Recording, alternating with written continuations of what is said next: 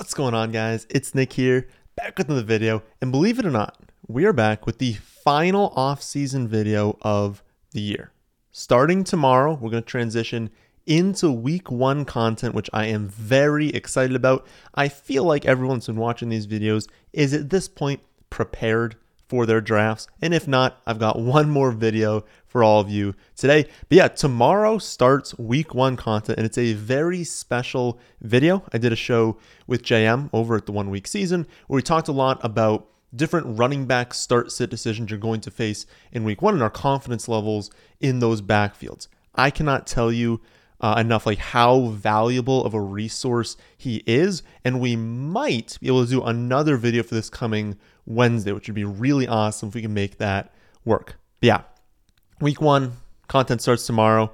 You're really not going to want to miss that video, so make sure you're subscribed. Let's hop into the final off-season video of the 2022 NFL football season. In this one, we're going to go over 5 running backs you probably shouldn't have drafted this season, or if you're drafting today, drafting tomorrow, drafting this week. I have 2 more drafts on Tuesday and Wednesday. These are running backs we should be avoiding in those drafts. This is a Sunday video, so it is sponsored by Underdog as per usual. My plan was to go over a bunch of week one props of the players I'm talking about, but we're still a little bit far out from week one when I'm recording this. So instead, I'm going to give you guys a prop you can bet for the Thursday night game. Everyone's going to want action on the Thursday night game. So this is the one that I'm going to bet, and I think you guys should do the same. I'll lay that out at the end of the video. So who should we be fading for the running back position? Actually, not going to include any of the top 20 running backs. And that's kind of by design, but also just looking at the rankings. As ADPs have shifted throughout the summer, we've basically kind of gotten to a point where things are pretty much correct inside the top 20 running backs. The worst ranking I have is Derrick Henry. I have him 3 running back spots behind ADP, but even that's not terrible. And it really goes to show you it's like, I want to start off running back, or at the very least, 2 running backs in the first 3 rounds.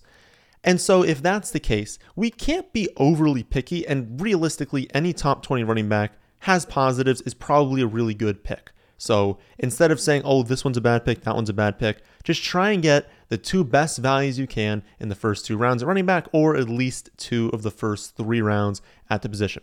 Then I'm looking after that.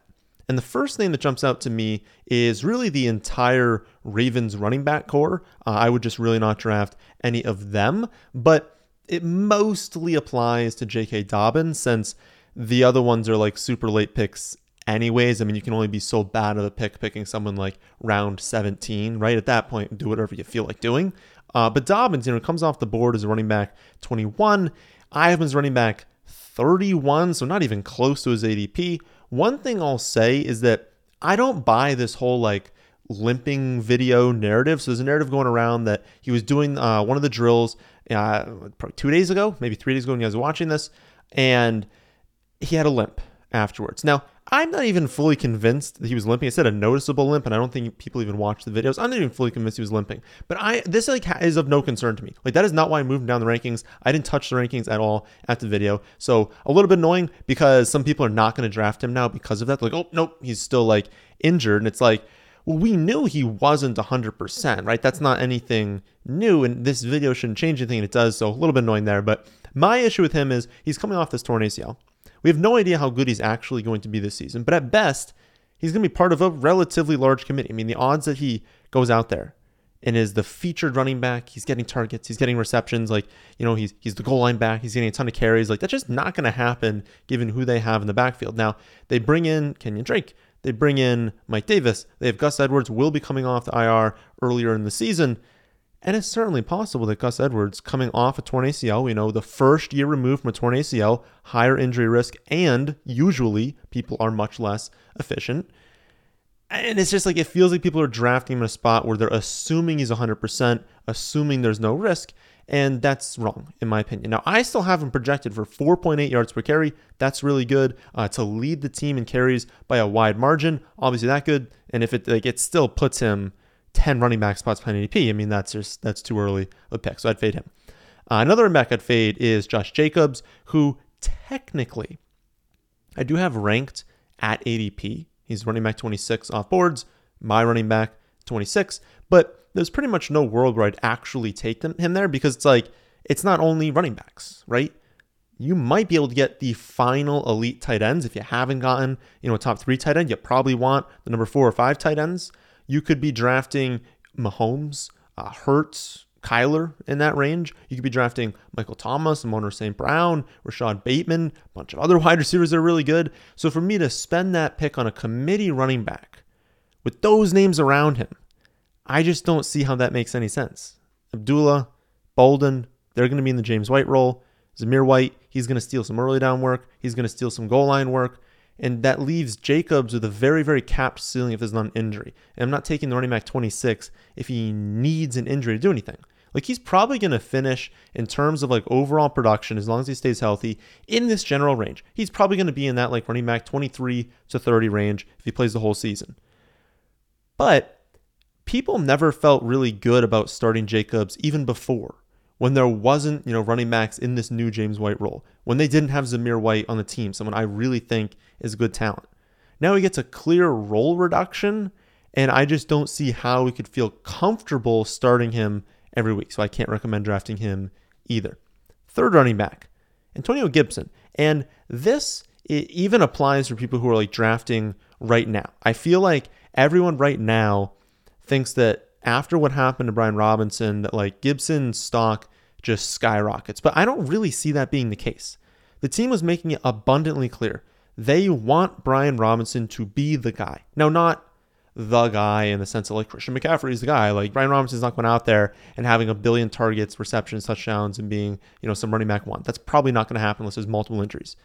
But they want Robinson to be the lead back, get more of the carries, more of the early down work, and definitely more of the goal line work. And so when you look at what Gibson's average outcome is going to be in week 7, 8, 9, to close the season even in the fantasy playoffs when you need him the most, they're going to have McKissick on third downs. They're going to have Brian Robinson taking goal line work, getting early down work. It just creates a situation where you've got a poor offense. You've got effectively the second running back with no pass catching role who's playing on kickoffs and punt returns. It's not someone you want. And you think about, again, when he's at his peak value, it's early in the season, and you're probably not even drafting him to start. I mean, where he goes in drafts, he's kind of like a fringe flex play. And so his most valuable weeks are the weeks where you might not be playing him. Then when you need him the most, fantasy playoffs, end of the season, he's probably going to have his least amount of value. That doesn't make any sense. You don't want to draft a player who's going to decrease in value. Fourth running back that I would fade is actually an entire backfield again. It's the Bills, which feels like a mistake anytime you're fading someone on the Buffalo Bills, but it's just because of the cost. They just all go too early, right? I mean, Zach Moss is free, but he's the number 3 in the offense. I don't think anyone's really drafting him, so he's not going too early, but don't draft him. Then you have Cook, who's probably the one I have the most interest in, but he's running back 35 off boards, even giving him 50 receptions in my projections. That's running back 41. So, I mean, unless you think he goes out there and gets 60, 65 receptions this year, which I guess could happen, but that's a lot to ask, that's overpriced.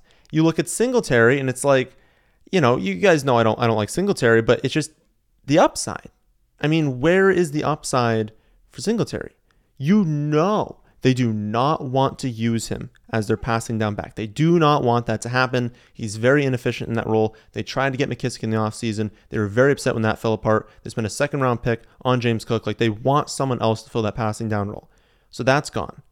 There's been positive reports about Zach Moss. Now, maybe this is a Trey Sermon situation where they're oh, there's positive reports and he doesn't play. But they seem to be talking him up. He might be in that goal line role. And so it's now, what is Singletary even going to do? And we know the Bills' offense is not afraid to throw the ball 15, 16 consecutive plays to open up a game.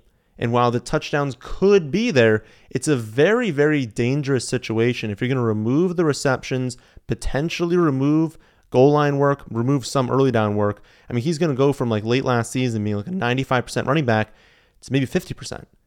And I think the value reduction there, people aren't really accounting for it, and so he's going too early as well.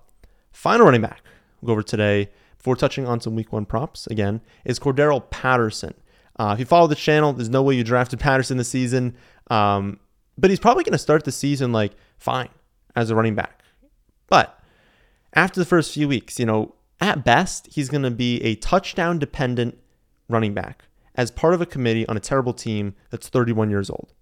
And as the season goes on, he's absolutely going to lose snaps to Algier. Like, on what earth are the Falcons scheming looks to Cordero Patterson in weeks 13, 14, 15, 16?